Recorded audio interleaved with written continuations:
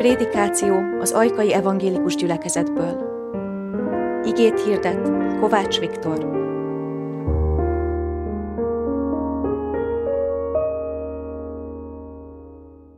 És most pedig hallgassuk meg Istennek igéjét, ahogyan meg akar szólítani bennünket az ige hirdetésnek az alapigéjeként, ahogyan meg van írva János apostolnak az első levelében, a 4. fejezet 9. versében, helyünkön ülve maradva hallgassuk Istennek igéjét. Ezt írja az apostol. Abban nyilvánult meg Isten irántunk való szeretete, hogy egyszülött Fiát küldte el Isten a világba, hogy éljünk őáltala. Amen. Eddig Istennek írott igéje. Gyerekkoromban sokat jártam busszal. Ki az, aki manapság sokat jár busszal? Tegye fel a kezét.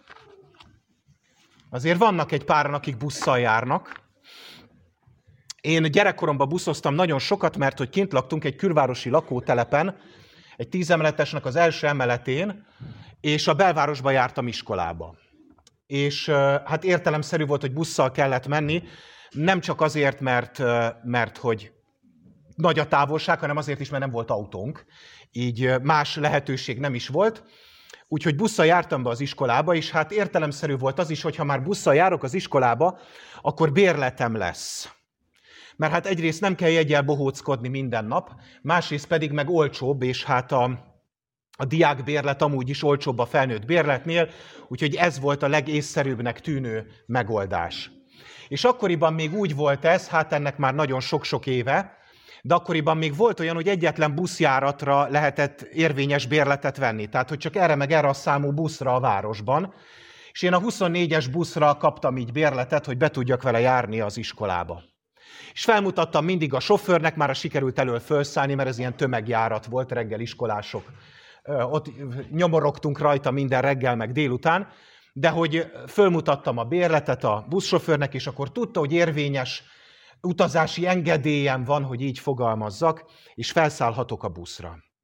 De hát nem csak a bérlettel kapcsolatban, hanem sok minden mással kapcsolatban is találkozunk az érvényességnek az érvényességgel, mint olyan, hogy így fogalmazzak. Hiszen például van érvényessége az élelmiszernek is, azt úgy nevezzük, hogy szavatosság. Megnézzük, hogy meddig jó, és akkor addig tudjuk fogyasztani. Vagy érvényessége van például a jogsinak is, az ember, hogyha lejár a jogosítványa, akkor bizony meg kell újabbat kell csináltatni, aminek megvan a maga procedúrája, ugyanez igaz a személyigazolványra is. De hát nem csak az igazolványok tekintetében találkozunk az érvényességnek a területével, hanem bizony az információ tekintetében is. Ugyanis tudás és információ, ezeknek is értéke és érvényessége van. Gondoljunk csak bele abba, hogy akár 1 vagy 2 ember öltővel ezelőtt mi volt egy fiatal számára a legnagyobb érték. Az, hogyha valaki átadta a tudását. Egy idősebb valaki, aki akár egy mesterség tekintetében, vagy az élet nagy dolgaival kapcsolatban átadta a tudását az ifjabb nemzedéknek, aki így felvértezve vághatott neki a nagybetűs életnek. Ma beépített elavulás van az elektronikai eszközeinkbe, a telefonjaink 2 év alatt gajra mennek, mert hogy az a helyzet, hogy úgy csinálják direkt, hogy mindig újat és újat kelljen megtanulni. És azoknak a tudásoknak, amiket talán az oktatási rendszerben megszerzünk, lehet, hogy már holnap után semmilyen érvényessége nincsen, mert valami egészen újabbat kellene megtanulni ahhoz. Ugye, hogy stílszerűen fogalmazzak, a jó pap holtig tanul, de hát ez már nem csak a papokra igaz, hanem mindenki másra is. Mert tanulni kell, mert az információnak és a tudásnak is szavatossági ideje van. Na akkor tegyük fel a kérdést, hogyha már itt karácsonyi szentesti Isten tiszteleten vagyunk együtt, hogy vajon érvényes-e még a karácsony? Van-e szavatossági ideje a karácsonynak? Vajon a 21. században nem járt-e már le? Hogyha elolvassuk a csomagolását, akkor nem azt látjuk, hogy hát ez már inkább ne, a biztonság kedvéért. És ugye nagy kérdés az, hogy vajon mond-e még nekünk valamit, és nem csak a karácsony, mint ünnep, mert az még egy dolog. De a karácsonynak a származása, az ős oka, ami Jézus Krisztus megszületésének az üzenete, vajon érvényes-e a 21. században is? És a mai igénk János apostolnak a tollából próbál nekünk erre a kérdésre választ adni.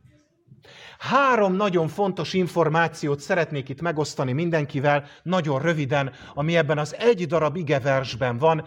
János apostol első levele 4. fejezet 9. vers így szól még egyszer.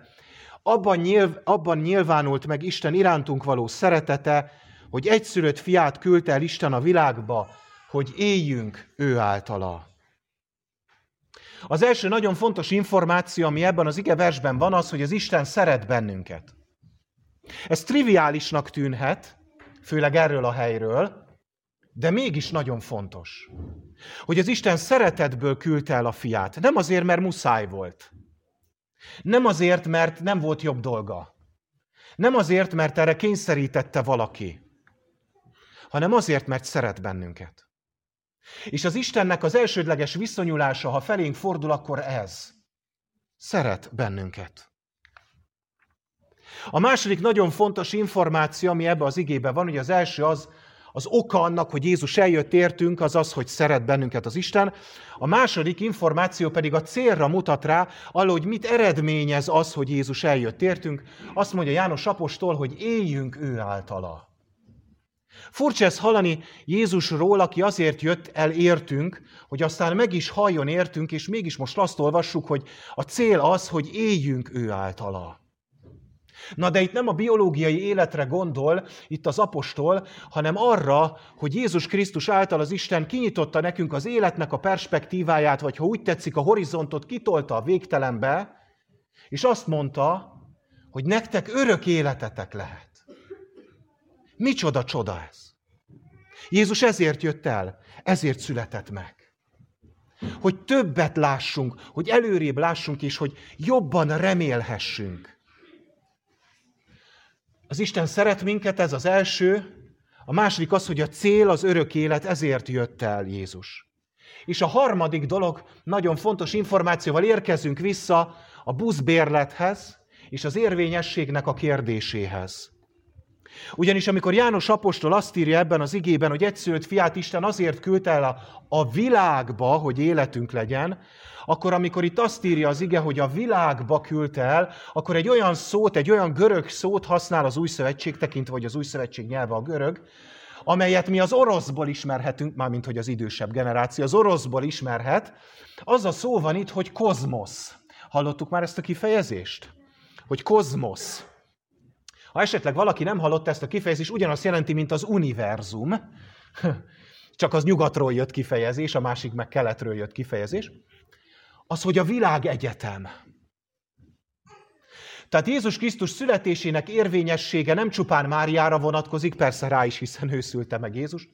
Nem csak Józsefre vonatkozik, az állatokra, a pásztorokra, az angyalokra, vagy éppen a napkeleti bölcsekre, leánykori nevükön 3 királyokra.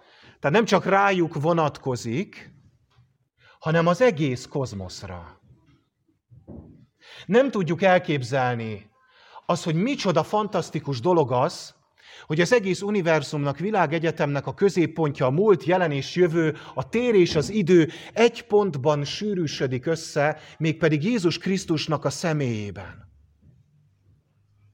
Micsoda érték az ebben a világban, a 21. században, és talán most már választ is kapunk a karácsony érvényességére, hogy van egy olyan pont, ami nem változik. És nem rideg módon nem változik, tehát, hogy nem képes változni, hanem egy olyan pont, amihez képest tudjuk értelmezni saját magunkat, a világot, az emberi kapcsolatainkat, és minden mást is. Így hát tegyük fel a kérdést újra itt a végén, hogy érvényes-e karácsony? Hát persze, hogy érvényes. És érvényes-e vajon Jézus Krisztusnak a születése? Hogy ne lenne még annál is érvényesebb, az egész kozmoszra, az egész univerzumra érvényes.